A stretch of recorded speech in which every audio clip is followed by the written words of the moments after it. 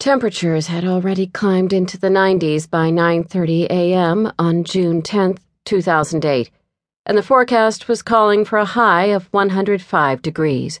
Under mostly cloudy skies, Detective Flores and his team prepared to execute a search warrant on the Mesa home of Travis Victor Alexander.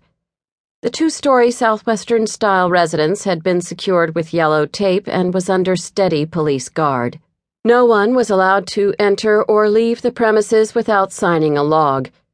It was a little before 10 a.m. when homicide investigators, donning plastic booties and latex gloves, climbed the carpeted stairs of the home and entered the master bedroom suite through double entry doors.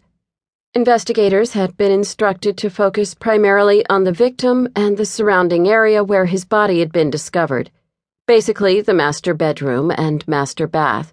The team had been briefed that the homeowner had been found dead in the master bathroom shower, and it was unknown how long he had been there.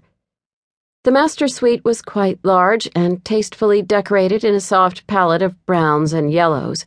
A beige cut pile carpet covered the floor, a dark wood sleigh bed, matching end tables, and identical black table lamps with tiny white shades gave the room a homey feel. A comfy, upholstered love seat was nestled in front of a big window, its matching ottoman draped by a cozy blanket. Hanging in a dark wood frame over the bed was a piece of traditional art. The master bedroom had a large walk-in closet, and a long tiled hallway led to the master bath, which had a cherry wood vanity topped by a double sink, a big jacuzzi-styled tub, a standalone shower, and a separate toilet area. A huge blood stain on the carpet at the entrance to the bathroom hallway immediately caught the detective's attention. He noted that the blood was dry and appeared as if it had been there for several days.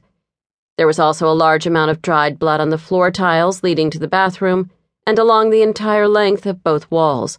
Upon closer examination, the detective observed a slight strip of blood down the center of one tile, which he could not immediately explain. Since the hallway was awash with blood, the officers entered through the large walk-in closet, which had a second door that also led into the bathroom. While the closet itself was pristine, with Travis's shirts, pants, and shoes meticulously arranged on built-in cabinets, the bathroom on the other side of the closet door was a scene of carnage. There was blood everywhere, on the light brown tiles of the floor, on the walls, even on the window blinds. The gruesome sight of a man's bloody and bloated body crammed into the shower was compounded by the horrific smell of decomposing flesh that permeated the room. The position of Travis's body was particularly odd. He was crumpled face up on the shower floor, his legs bent in a frog-like position, and his neck and head bent forward and to the side, exposing a gaping wound to his neck. It looked as if he had been stuffed into the shower and left there to rot. Detective Flores first noted the large amount of spatter on the northernmost sink and on the mirror above it. Sections of the blood appeared to have been diluted, as if water had been dropped there, while other areas looked like heavy spurting from an artery. There was also a mix of diluted blood and heavier spatter inside and around the sink. Flores determined the faucet must have been running and then was switched off at some point while the victim continued to bleed.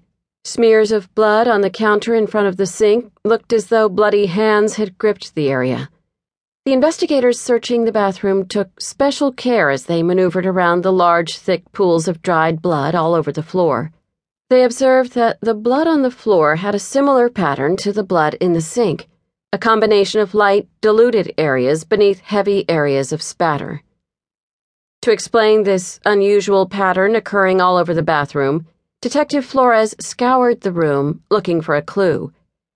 What he discovered was a cardboard box in the linen closet next to the sink that was stained with a reddish watermark a few inches up from the floor. The location of the stain told him that the bathroom floor had been drenched in water at some time after the killing. A spent shell casing in one of the dried blood puddles near the sink had not been immediately visible. Flores carefully